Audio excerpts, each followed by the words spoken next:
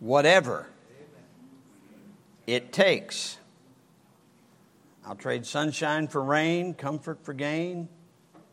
Whatever it takes.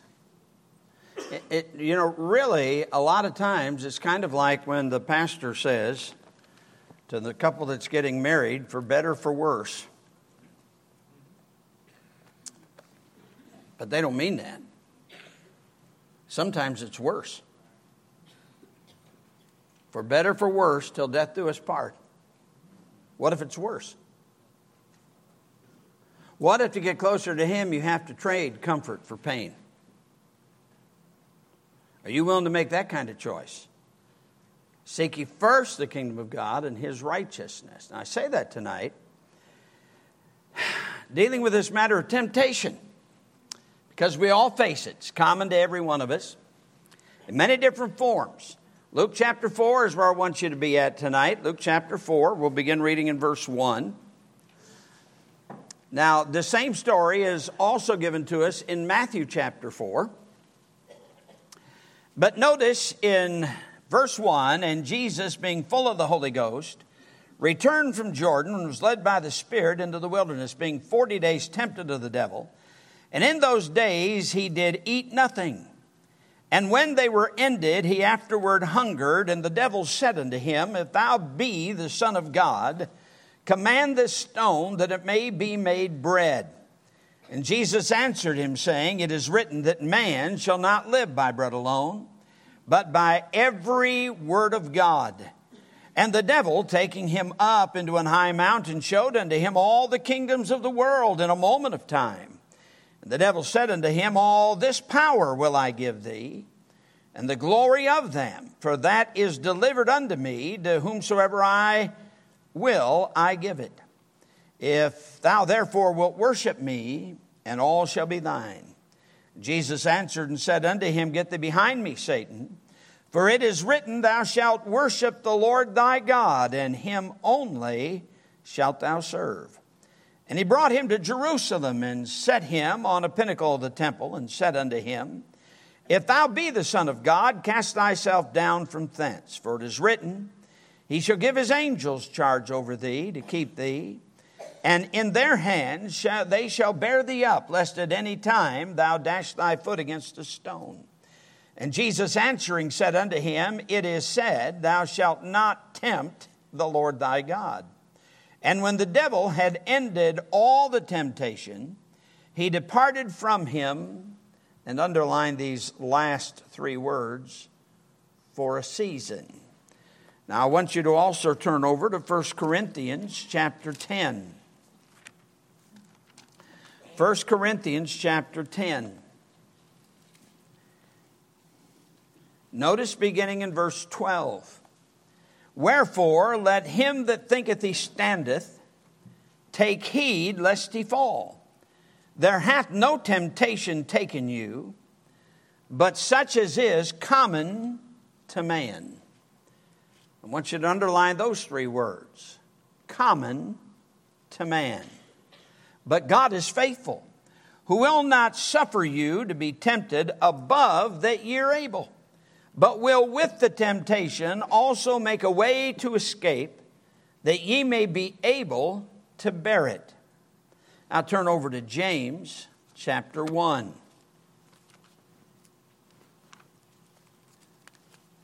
James chapter 1. Notice beginning in verse 13. Let no man say when he is tempted, I am tempted of God. For God cannot be tempted with evil, neither tempteth he any man. But every man is tempted when he is drawn away of his own lust and enticed. Then when lust hath conceived, it bringeth forth sin. And sin, when it is finished, bringeth forth death. Let's pray. Father, we come to you today, and Lord, as we open up the Scripture and look at this matter of temptation, I pray first of all, Lord, that you'll give me wisdom to put these things in the right order. And I pray for the power of the Holy Spirit, that you would take spiritual truths to the hearts of those who need it, especially who need it tonight or may need it tomorrow. Dear God, that we be sober and vigilant, for our adversary, the devil, is a roaring lion, walketh about seeking whom he may devour. Do a work on our hearts tonight, I pray. For I ask it in Jesus' name. Amen. Jesus is the way, the what? Truth, and the life. I want you to understand when it comes down to temptations, the thing that makes temptations the greatest is this, and that is our feelings, how we feel. I can't tell you how many times I've heard people say, but Pastor, you don't understand how I feel. Listen, it's not about feelings. It's about truth.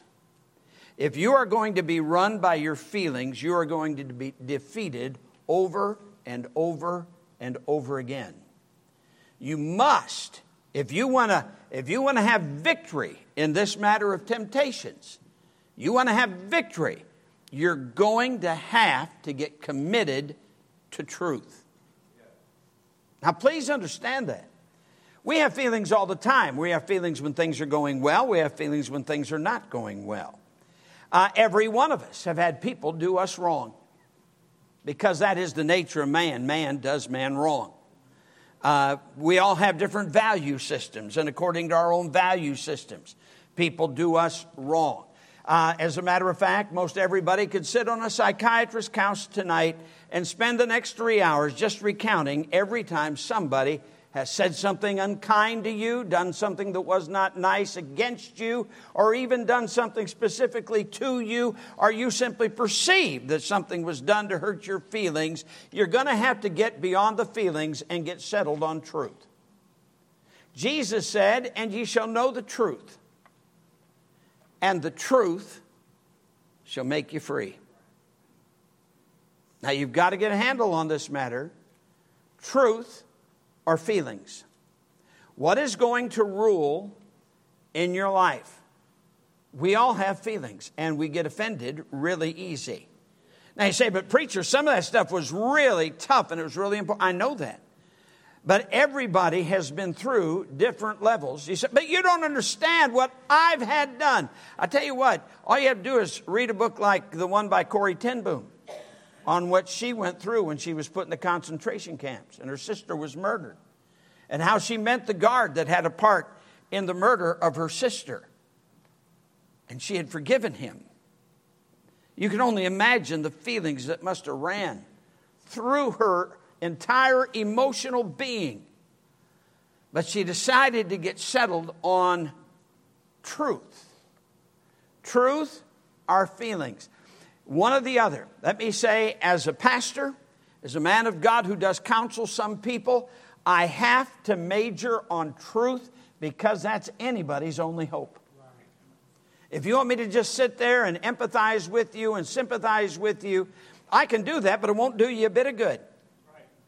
It'll keep you locked in a pity party that will keep you in misery and defeat for the rest of your life. Somewhere along the line, you must get committed to truth. Now, I have dealt with numbers of people over the years, and I have things that I would like to say to them, and I'd like to commiserate with them, and I'd like to tell them how awful those people are, but none of that helps them. And when you get to the place where it seems like, well, we could go back and talk about the last 10 years, the last 15 years. We can talk about when you were 5, when you were 10, when you were 15. And what good does it do you? Well, I mean, you understand me, but it won't help you. The problem is when you put feelings above truth, you don't understand God. Because God puts truth above feelings. Isn't it interesting? We're going to get to the temptation scene in just a moment. But isn't it interesting that when God comes on the scene, after all that Job had been through, don't you think he was hurting? It was one thing to lose everything that he had. That was big. Wasn't near as big as the other things that happened to him. When he had his 10 children all killed at the same time, that would be absolutely monumental, devastating. To lose all your children in one blow. To lose any of them would be tough. But to lose them all. And yet he still blessed the Lord. And then he lost his health. And he saw his wife break. His 3 friends come to him, and right away they get a wrong impression as to what's going on. By the way, the 3 friends say a number of things that were biblically, scripturally correct. Their problem was not that they didn't know truth. The problem was they misapplied that truth to Job when it didn't apply to him. Job spent time justifying himself instead of God, and when God comes on the scene in about chapter 38 of the book of Job, and after dealing with the friends and rebuking them, he then goes and turns to Job. And he does not say, Job, I know you're hurting. I know you've had a rough several days. You've had a rough few months. I know you've got every reason to be broken in spirit, of heart. God doesn't say any of that. God says, Job, you think you know so much? Answer these questions for me. And he spends the next 3 chapters rebuking Job. And when God gets done, he says, I abhor myself and repent in dust and ashes. Why? It's about truth. It's about truth over feelings. If you're not willing to put truth above your feelings, I've got absolutely nothing that I can do to help you. Truth. Now, I try to stand up for truth and everything. I was for salvation. There's only one way to get to heaven, no matter how you feel about it. Isn't that right? In every part of life, it is a truth encounter. When you come to church, it ought to be a truth encounter, not a feeling encounter. A truth encounter. So with that in mind, let's deal with this matter of temptations as we see it in the life of the Lord Jesus Christ. Because too often Christians fail in temptation. If I was to ask for a show of hands here of people who have, you have to say, yes, I have failed in more than one temptation in my Christian life. I believe everyone here except the ones that don't have a clue would have to raise their hand. That we have failed in far more, I have failed in far more than one temptation in my life. And what happens is that brings along guilt. It brings along discouragement. As a matter of fact, you can get to the place where you feel like such a miserable Christian that you don't even want to pray. Because you think, what's the use? Why would God hear my prayer and answer my prayer? And you understand, if I'm talking about temptation, yes, immorality would be included in that, but there's an awful lot of temptation to do a whole lot of other things other than commit immorality. Do you understand what I'm saying? There are all kinds of sins. It might be bitterness. There's a lot of temptation. Boy, bitterness deals with feelings. And if you don't get committed to truth, man, the bitterness eats you alive. It'll ruin your life in so many ways. Too often, man tries to justify his failure or even rework the Bible so that he does not feel guilty for his fall. And the devil is slick. You understand, you have an enemy. That's why the scripture says, be sober, be vigilant, for your adversary, the devil, walketh about like a roaring lion, seeking whom he may devour. He wants to destroy you. He wants to destroy your family. He wants to destroy your testimony. That's his desire. And he doesn't play by the rules. He does not play nice. 2 of his greatest lies are this. That's not a big thing.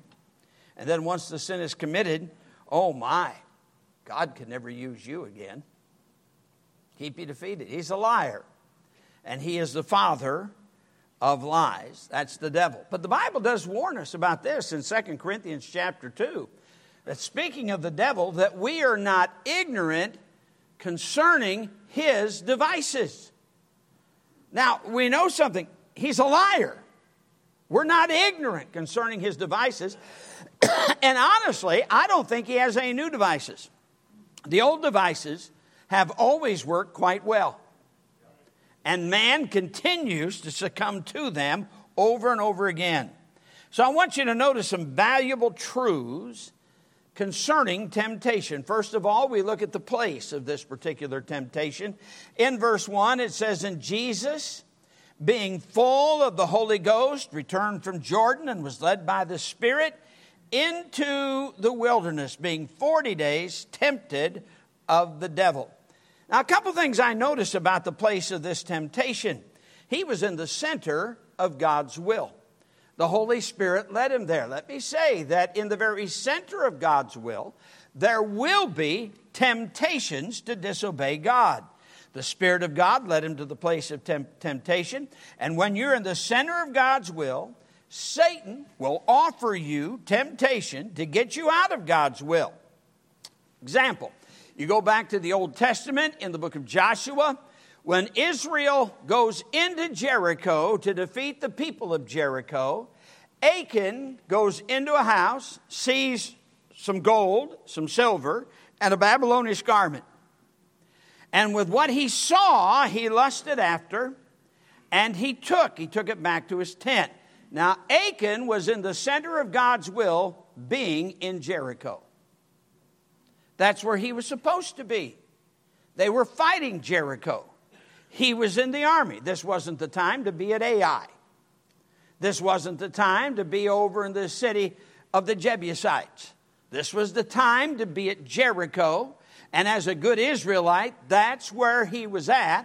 And that's where he faced this particular temptation. He had a responsibility, and he was doing it. Do not think that because you are where God wants you, or even doing what God wants you to do, that you're not going to be tempted. You are going to be tempted. There's not a time that when you're in church, you'll be tempted. Man, I wonder how much gossiping goes on in church. And people didn't intend to gossip when they walked into church. Wonder how much bitterness there is in this room. I wonder how much covetousness or envy that there may be in this room tonight. And as we look at the congregation, we could take a picture and you can't see it. I can't see it. Do you understand that even in church where you ought to be, there's temptation? The devil sees to it. That's reality. Jesus, of course, was in the center of God's will. But there's something else to understand. Not only is there temptation in the center of God's will, but in the church house, there is temptation. But there's also temptation out of God's will. There's temptation in both places. Samson went down to the Philistine country. He had no business in the Philistine country. And there he saw a woman of the Philistines that pleased him well. He fell in love by sight. And I'm sorry, you can say, well, preacher, you don't understand. I love that person. That doesn't make it right. If you don't get committed to truth, you'll end up marrying wrong and mess up your life for a whole long time. It's not about your heart. It's about truth. And if it's not first true, then, buddy, you got nothing to do with him. I say that to help you, not to hurt you. Now, you may see somebody that, man, for you single folks, you see somebody, you say, man, I just really love them. Well, are they godly? Do they know the Lord Jesus Christ is their Savior? By the way, if all you can say about that other person is, well, they say they are saved, then you need to not have anything to do with them. That's right. There should be a whole lot more than just simply them saying they're saved. There ought to be a life that backs it up. But even then you need to pray, Lord, is this the one for me? You remember in 2 Samuel chapter 11, David was in the palace at a time when kings went forth to battle. The palace was not a bad place. The palace was the place where the king lived. You would expect him to be there. The problem was, it wasn't a time when he should be at the palace. He was one, being the king. It was a time when kings went forth to battle. He should have been someplace else. And you can find fault with Bathsheba if you want, but the way the houses were built with the battlements on top of the roof, nobody should have been able to see her. After all, her husband was one of David's mighty men, and he was off at battle. Nobody should have been able to see her because the palace should have been empty. He just wasn't in the place where he should have been. So he said, well, preacher, I don't go to the bars and I don't do this. Well, you know, sometimes there are places that aren't sinful to be at, but you're not supposed to be there. So don't you be there. Be where you're supposed to be. We can excuse a lot of things by the same excuse David could give for himself. But it was not the right place. You see, it's common for man to be tempted. It can happen any place, any time. Understand that. Number two, notice the persons of the temptation. There are only two. First, there's Jesus.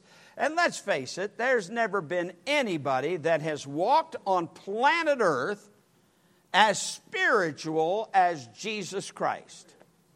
The absolute perfect man and the true God, that's Jesus. Now, and by the way, this is after a very spiritual time. You remember he had come to John to fulfill all righteousness, to be baptized of John. The Father had spoken from heaven after the baptism, and the Holy Spirit had descended upon him. So it was immediately after time of a very public obedience to the Lord. He had had probably 30 years of walking with the Father, and his prayer time precious and all of that. He's about to begin his public ministry, and to fulfill all righteousness, he comes for the baptism. Then he spends time, according to this, in 40 days of praying and fasting. A very spiritual time. 40 days of praying and fasting. Let me just say, if the devil was not hesitant to try to tempt Jesus Christ, the Son of God, there is not a person here so spiritual that he's not going to try to tempt you. If he wasn't afraid to tempt Jesus, he won't be afraid to tempt you at the very height of your spirituality. You say, I've had such good prayer times. Man, my prayer times lately have been the best I've ever had. My time in the Word of God, it's just come so alive to me. All right, be sober, be vigilant. For your adversary, the devil, is a roaring lion, walketh about, seeking whom he may devour. I don't care if you're a pastor, a missionary, a deacon, a Sunday school teacher, a bus worker. There's nobody that is immune from this.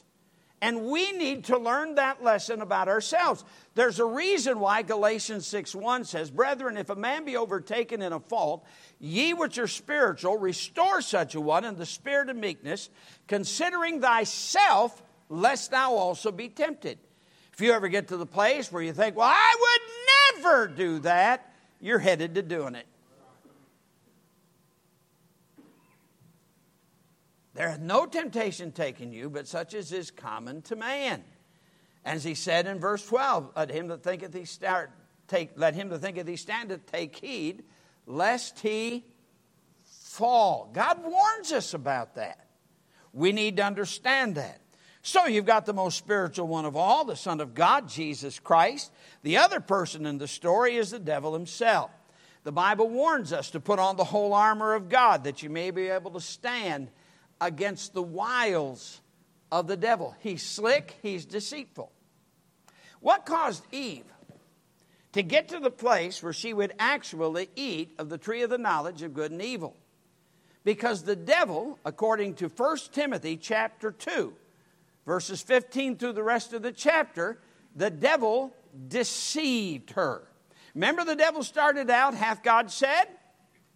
And then he openly denied the word of God. He said, you will not surely die.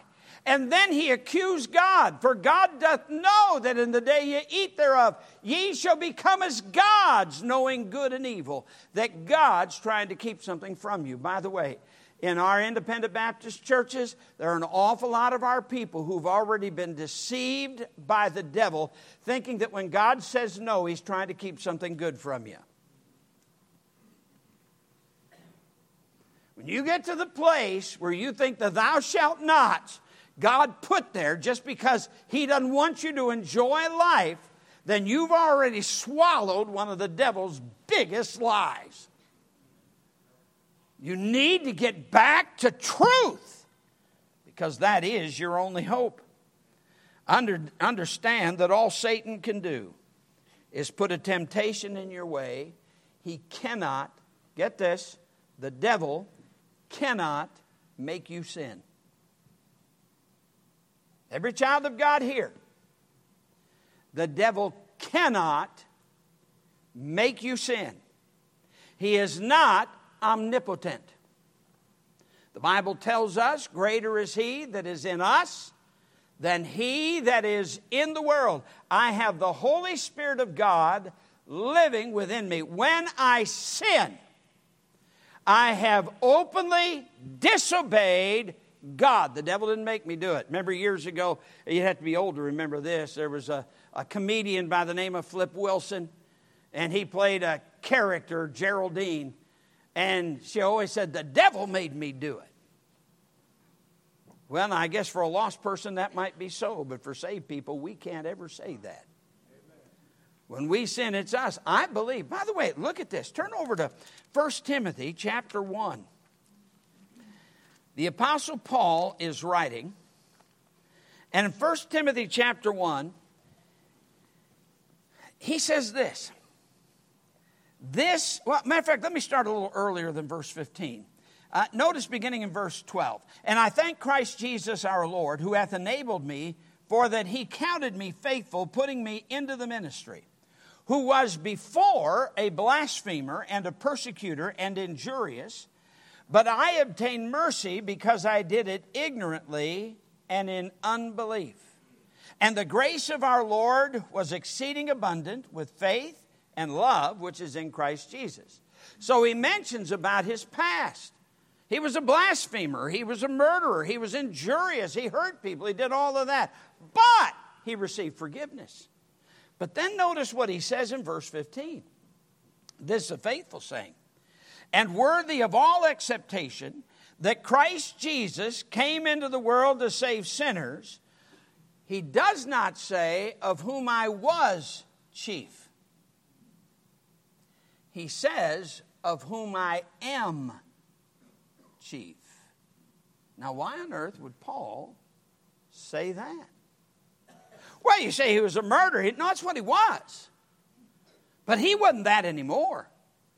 He wasn't a blasphemer anymore. Why on earth would he say, of whom I am chief? I think we get an answer, for instance, over in Romans chapter 7, when he says, for I know that in me that is in my flesh dwelleth no good thing, for the will is present with me. But how to perform that which is good, I find not. For the good that I would, I do not. The evil that I would not, that I do. He finally cries out, oh, wretched man that I am. Here's what it is. Before he got saved, what he did in ignorance and in unbelief. And God forgave him. But his sin now is a disobedience to God, and he can't claim ignorance. It's on purpose. Now when he says, O wretched man that I am, who shall deliver me from the body of this death? The next verse gives us a glorious answer. I thank God through Jesus Christ our Lord. That's where we get victory. So understand this about us. The devil comes along and boy, he is sly. Put on the whole armor of God. You need it. Be sober, be vigilant. He knows about sin. He knows what works. And the devil has no fear of you. You don't scare him. I don't scare him. That ought to cause you to walk close to God. You understand? None of us scare him. Notice the panorama of the temptation. Being tempted is not the sin. The Bible says in James chapter 1, every man is tempted when he is drawn away of his own lust and enticed. Now, when we think of the word lust, we think of it in a bad way. But the word simply is desires. You have desires toward certain things. They can be toward, you can have desires, lust toward the spirit. That's not bad. That's not ugly. That's good. You can have desires for godly things. But because we got this flesh on us, we are going to have desires for things that are not good either.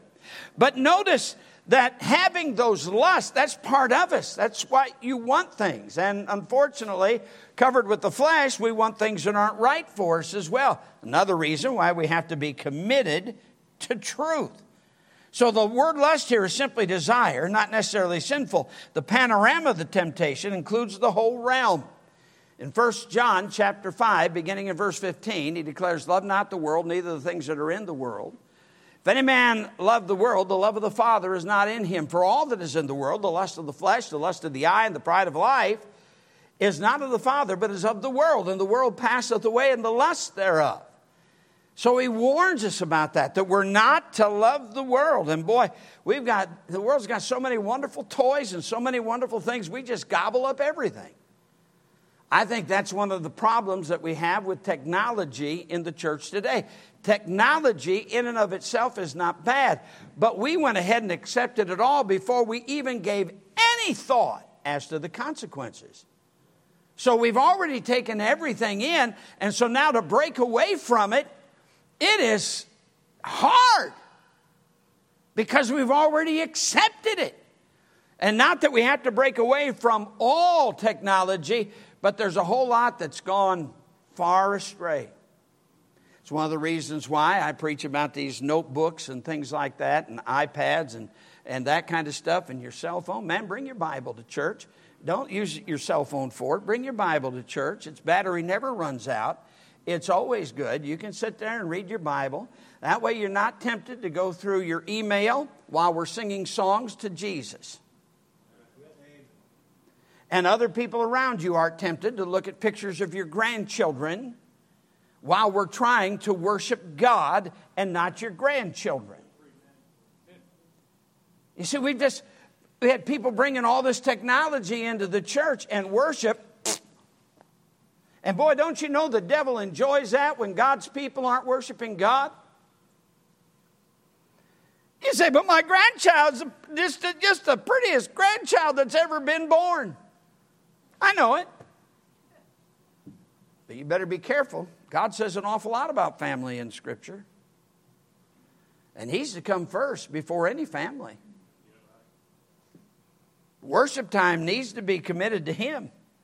The panorama of the temptation, by the way, it gets into the same areas that the devil used to tempt Jesus. Some of his temptations are not bad in themselves. For instance, notice right away in verse 3, it says, "And the devil said unto him, If thou be the Son of God, command this stone that it be made bread. And Jesus answered him, saying, It is written that man shall not live by bread alone, but by every word of God." Now, bread's not bad.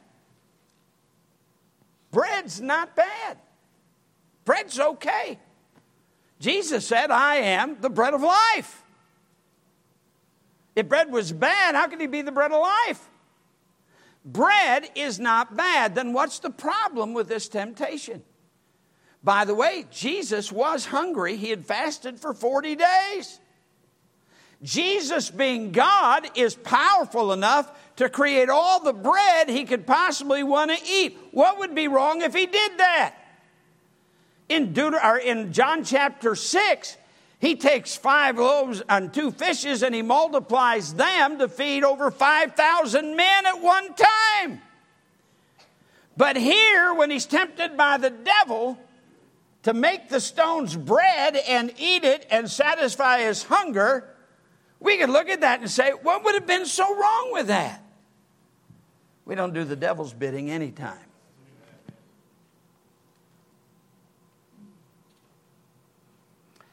We want to make sure that every desire that we have, even stuff that are normal desires, are fulfilled no matter what. But you remember in John chapter 4, when Jesus is dealing with the woman at the well in Samaria.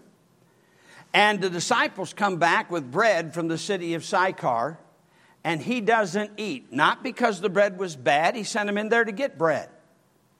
But he said, I have meat to eat that you know not of. For my meat is to do the will of him that sent me and to finish his work. Even though he was hungry, even though he was weary, the bread the disciples brought back, he didn't eat because there was something more important to do. So here the devil comes along. Listen, he could have made bread at any time out of those stones. He did not do it. He did not need the devil's direction. That temptation seemed like a reasonable temptation, but it came from the devil. And that's the problem with a lot of sin. There's a lot of sin that seems reasonable. And I have dealt with enough Christians over the year, and hey, I'm sure I've done it myself, where I have been able to come up with a reason for doing something I shouldn't have done. I'll guarantee you that there's a number of people, and I'm not going to say everybody, but there's a number of people who miss church on Sunday night and miss church on Wednesday night, and they think they've got a lot of good reasons, even though the Bible says not forsaking the assembling of ourselves together as a manner of some is, but exhorting one another so much the more as you see the day approaching. You see what I'm saying? Let's get committed to truth here, not feelings. But I'm tired, man. On Wednesdays, I work so hard, and I work all day, and I'm tired when I come home. Well, that's all right. If you fall asleep, if I can't keep you awake, you sleep on. We won't rob you. You're safe here. You're among friends. You're okay. But I'll tell you what, you'll be telling everybody, even though you were tired, you cared enough about honoring God to be in the house of God. See, we have all kinds of excuses for not doing what we know is right to do. But it doesn't change still what is right to do. Well, someone will leave out the hard times in their lives. After all, you got the one temptation here where, of course, everything's going to be put under his feet. But the temptation that comes here in verse 5, and the devil taking him up unto a high mountain showed unto him all the kingdoms of the world in a moment of time. The devil said unto him, all this power will I give thee, and the glory of them, for that is delivered unto me, and to whomsoever I will I give it. If thou therefore wilt worship me, all shall be thine. And Jesus answered and said unto him, get thee behind me, Satan, for it is written, thou shalt worship the Lord thy God, and him only shalt thou serve. The devil was offering him a shortcut. He wouldn't have to go to the cross to have everything. It could all be his. The devil had the authority, evidently, from what is said here, because Jesus didn't say you don't have that authority. He could have said that, but he didn't do it. He said God's word says I'm to worship the Lord our God. Him only am I to serve. That's it. We don't take shortcuts to get what we want. So I'm not sending money up to New York and buying that $1.9 billion lottery ticket, because then, listen, we can take care of all of our missionaries. Doesn't that sound sweet? No, sir. God can give us whatever he wants to give us, and what he doesn't want to give us, we don't need to have. Amen and amen. And God is taking care of us just fine. Isn't that right? Don't need that. Jesus will rule someday, so why not now? That's one of the things that I try to, when I do premarital counseling, it's one thing that I deal with about money. You don't need everything the first week that it took your parents 30 years to get. You don't have to go into debt. Go down to the Goodwill store, buy yourself a couch, and buy yourself a table, and you don't have to spend much money. You don't have to go into debt, and you'll be just fine. These young couples, they get into debt. They got to have a new car. And I don't know if you know it or not, but used cars are expensive. What you need as a young married couple is an AB car. You need a car that gets you from point A to point B. That's what you need. You don't need one that goes from 0 to 60 in 3 seconds. You don't need one with the flashiest colors that you can get and with the real big hubcaps. You don't need one like that. You need an AB car. Now, a lot of us older people, that's how we started. We had an AB Volkswagen Bug. Got us from point A to point B. Barely. Couldn't pass anybody. I mean, nobody. Doesn't make any difference how slow they were going. Couldn't get up speed enough to get around them. Wasn't possible. That's the one my wife drove. Of course, the one I drove wasn't a whole lot better either. But see, you got to put things in order. Don't need everything now. A lot of young people get in trouble because of that. That was a little extra, by the way. That'll just help anybody thinking about getting married. By the way, sometimes there's even a quotation from Scripture. Notice this. And verse 9. And he brought him to Jerusalem and set him on a pinnacle of the temple and said unto him, If thou be the Son of God, cast thyself down from hence. For it is written, He shall give his angels charge over thee to keep thee. And in their hands shall they bear thee up, lest at any time thou dash thy foot against a stone. And Jesus answering said unto him, It is said, Thou shalt not tempt the Lord thy God. Now, you look at this particular temptation, and you find here in this temptation, yes, God gave that promise. It's kind of like the promise, by the way, in Mark chapter 16, that if you go into all the world and preach the gospel to every creature, then a serpent will bite you and you won't die. But that doesn't mean take up a serpent in the house of God. It means if you're out doing God's will, God will give you certain protection over certain things. When Paul, in chapter 28 of the book of Acts, when their ship went down or crashed on the shore and they got ashore, you remember he was getting sticks for the fire and a serpent came out and bit him. It won't keep you from being bit, but God will keep you. That's what happened.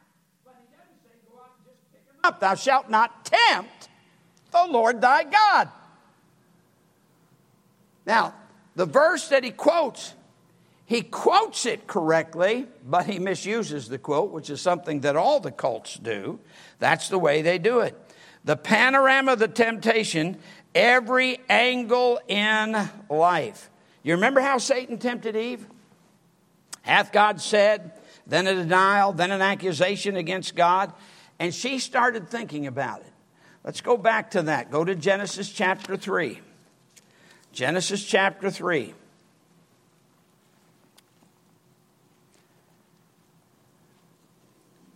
Verse 6. And the woman saw that the tree was good for food. Okay? Let me ask you a question. What did God say about it?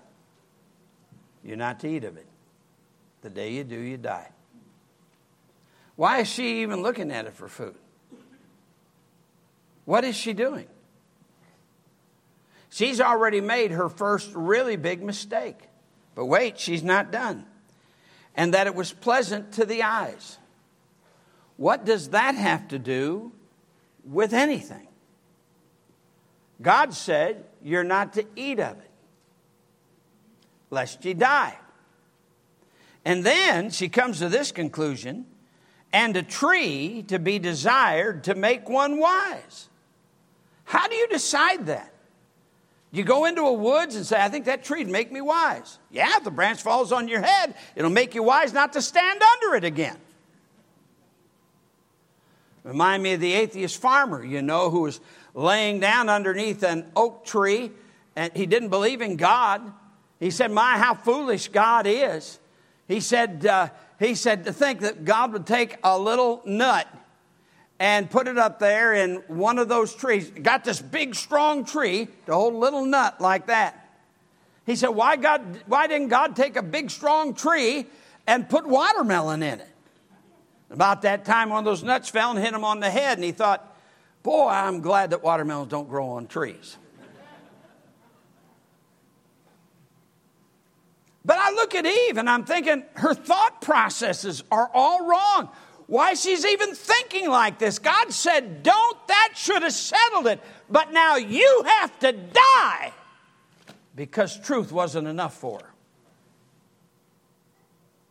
Your children have to die because truth wasn't enough for her. By the way, when God's truth isn't enough for you, you'll not just affect your own life, you'll affect your children's life. You'll affect your grandchildren's life. So what are the principles then of conquering the temptation? Number one, the Word of God. Jesus quotes from Deuteronomy chapter 8 and verse 3.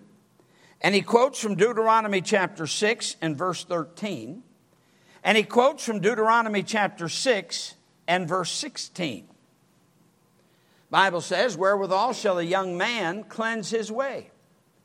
By taking heed thereto, according to thy word. If you want to have a good way, you want to have a right way, you've got to pick truth no matter how you feel. By the way, in taking the armor of God after the helmet of salvation, he then says, and the sword of the Spirit, which is the word of God. That's your sword. That's how you fight this battle. And that shield of faith is you believe what God says is true because he's God. And so you take that shield of faith, I'm sticking with truth. That's your sword. And that's what you look for. You know the word of God is right, use it right. We are like the people of Ephraim all too often. In Psalm chapter 8 and verse 12, it says of the children of Ephraim, and being armed and carrying bows, they turned back in the day of battle. We raise up a bunch of young people who can beat all the other churches in a sword drill. Man, they can find Obadiah quicker than any other people from any other church. They can find Zechariah and Zephaniah, and they can find Malachi, and they can find Micah, and they can find Jonah. Boy, they're sharp. They can even quote numbers of verses. They got it. But when it comes time to take a stand for righteousness, being armed and carrying bows, they don't know how to do it. They turn back. Well, I'm afraid people will laugh at me if I take a stand. I would rather they laugh at me than not be right with God. Truth. It gets back to truth. Know it right. Use it right. In your thought life. For instance, there are a number of verses that I use when I have problems with this thing right up here. Let me ask a question. Is there anybody here who have in your life thoughts that you know are wrong? Anybody? Raise your hand. Anybody? That's amazing. That's most everybody. We all have thoughts that we know are wrong. How do you deal with that to keep from thinking those thoughts? I got verses I quote.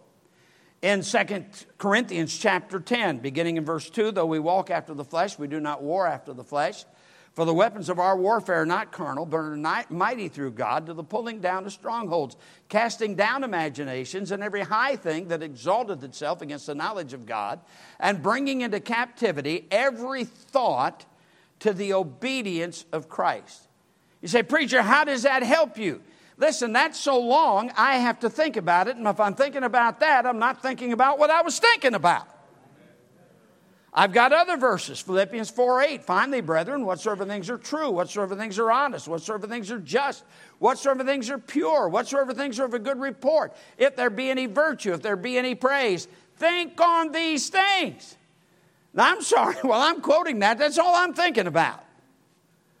But you see, the problem, since my thinker is quite often broken, here's how I fix it. Man, this is better than anything that the guy on TV who has all these different amazing things to stop leaks.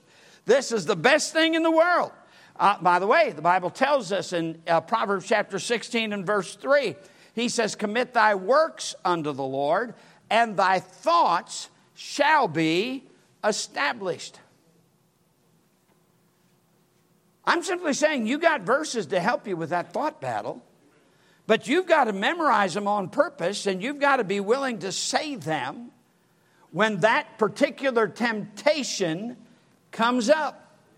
Now, because of my background, When I was a rock and roll disc jockey and I was a country western disc jockey, sometimes, man, I go into a store and, you know, they've got those old songs playing, and I find myself, I'm walking to my car and I find myself humming some of those songs. Man, I still know the words. I wish I could forget the words. And I find myself, here I'm walking along, and I find myself starting to sing it, and I realize, what am I doing? Amazing grace, how sweet the sound that saved a wretch like me. Man, I'll sing it all the way through. I'll sing all 4 verses. By the way, there's more than 4 verses to Amazing Grace. And if you want to really get your mind taken care of, memorize all of them. And sing it all the way through until you got it settled. But you can get control of your mind, but it's not going to happen by accident. You have to do it on purpose. What about when it comes to guilt? Because surely, I don't know about the devil if he does it with you or not, but he does it with me. He keeps reminding me of all my failures and how I've not been everything that I ought to be. And I have to go back to some verses. Turn over to this one. Turn over to Hebrews chapter 10. Hebrews chapter 10. I mean, there's nothing he shows me today that I haven't already dealt with the Lord about. But that doesn't keep him from bringing it back up. Notice the scripture says, in verse 17, he says, and their sins and iniquities will I remember no more. Now where remission of these is, there is no more offering for sin. So I see here that God has forgiven me all those sins. I've confessed things. I've gotten all those things right. And when the devil brings it up again, I can say, devil, God's already forgiven him. God's already forgotten him. And if he's forgotten him, I don't need to worry about it. And then rebuke him, the devil, for even bringing it up. Thank God we keep confessing the same things over and over and over again because we know we're not worthy. We know we're sorry individuals. Man, listen, claim the victory in Christ, not the defeat by the devil or sin. And the blood of Jesus Christ, his Son, cleanses us from all sin. Did he or didn't he? He did. I should be rejoicing in that he did. Hallelujah. We have a great Savior.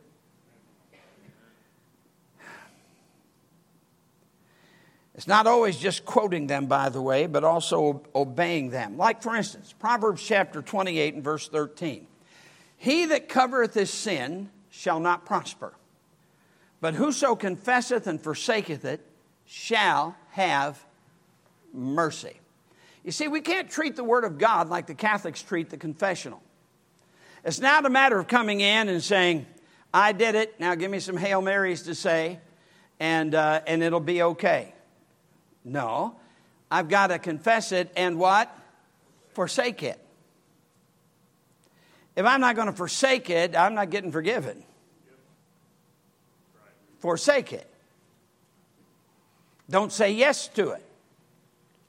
Don't say, well, I know I'm just probably going to do it again.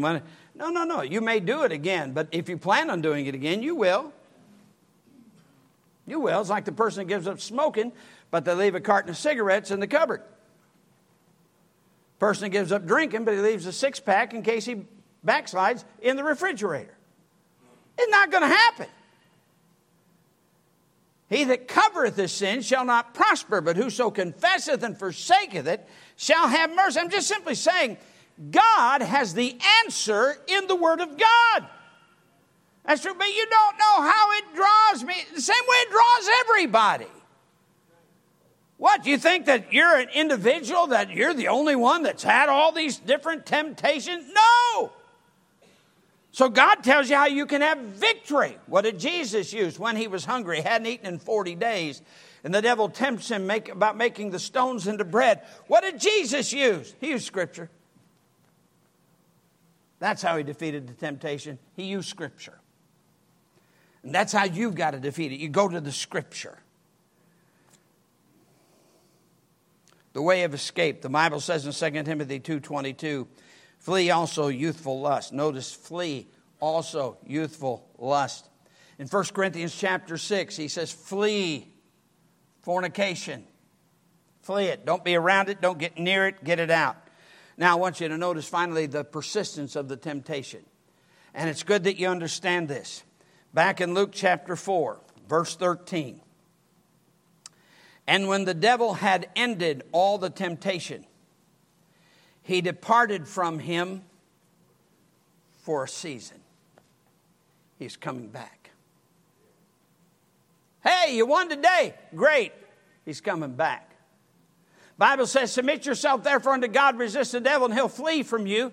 But he's going to come back. Now, thank God when we get to heaven, we're not going to see him anymore. He'll be gone. And he'll be burning. And that will be wonderful. I'm glad he's going to burn forever. God's got a place for him. And that's great. Then he won't come back anymore. But right now, he's going to come back. Now, he has to flee from us when we submit ourselves unto God and resist the devil. But back he's coming. I believe, for instance, with Jesus' life, I believe he came back in Matthew chapter 16. Before the Mount of Transfiguration, when he told the disciples that he was going to Jerusalem and he would be slain by the chief priest and the scribe and be raised again the third day, Peter spoke up, rebuking Jesus, and Jesus rebuked him, saying, get thee behind me, who? Satan. For thou art an offense unto me, for thou savorest not the things that be of God, but the things that be of men. Yeah, he'll come back. But you defeat him the same way you defeated him the last time. With the Word of God. Commitment to truth. Don't cry on my shoulder about your feelings. Well, you can cry on my shoulder about them, but I don't want to hear about the feelings, because all that'll do is just keep you in your mess. Get on the rock of truth. The Bible states in Psalm 61 and verse 1, when my heart is overwhelmed, lead me to the rock that is higher than I. Just do right. Do right on the authority of God's Word. And in the temptations, you can be on the victory side. But don't let your guard down. Don't let your guard down. He'll be back around. But we are to be a people of victory, not a people of defeat. Christ has made it so we can be that people. Let's pray. Father, we come to you in the name of the Lord Jesus. Dear God, deal with our hearts tonight. May we get, first of all, committed to truth. No matter what our feelings are like, no matter what we feel like we're going through, may we get committed to truth. And then take the sword of the Spirit, which is the Word of God, and find these victories in the temptations that are there for us. Lord, there are some tonight that need to come and just kneel before you. Whatever the temptations may be that has brought them to defeat and discouragement, and just confess it before you, lay it at your feet, and claim the victory that's in Jesus Christ. God, have your way tonight in every life. For we ask it in the name of our Lord and Savior Jesus Christ and for his sake.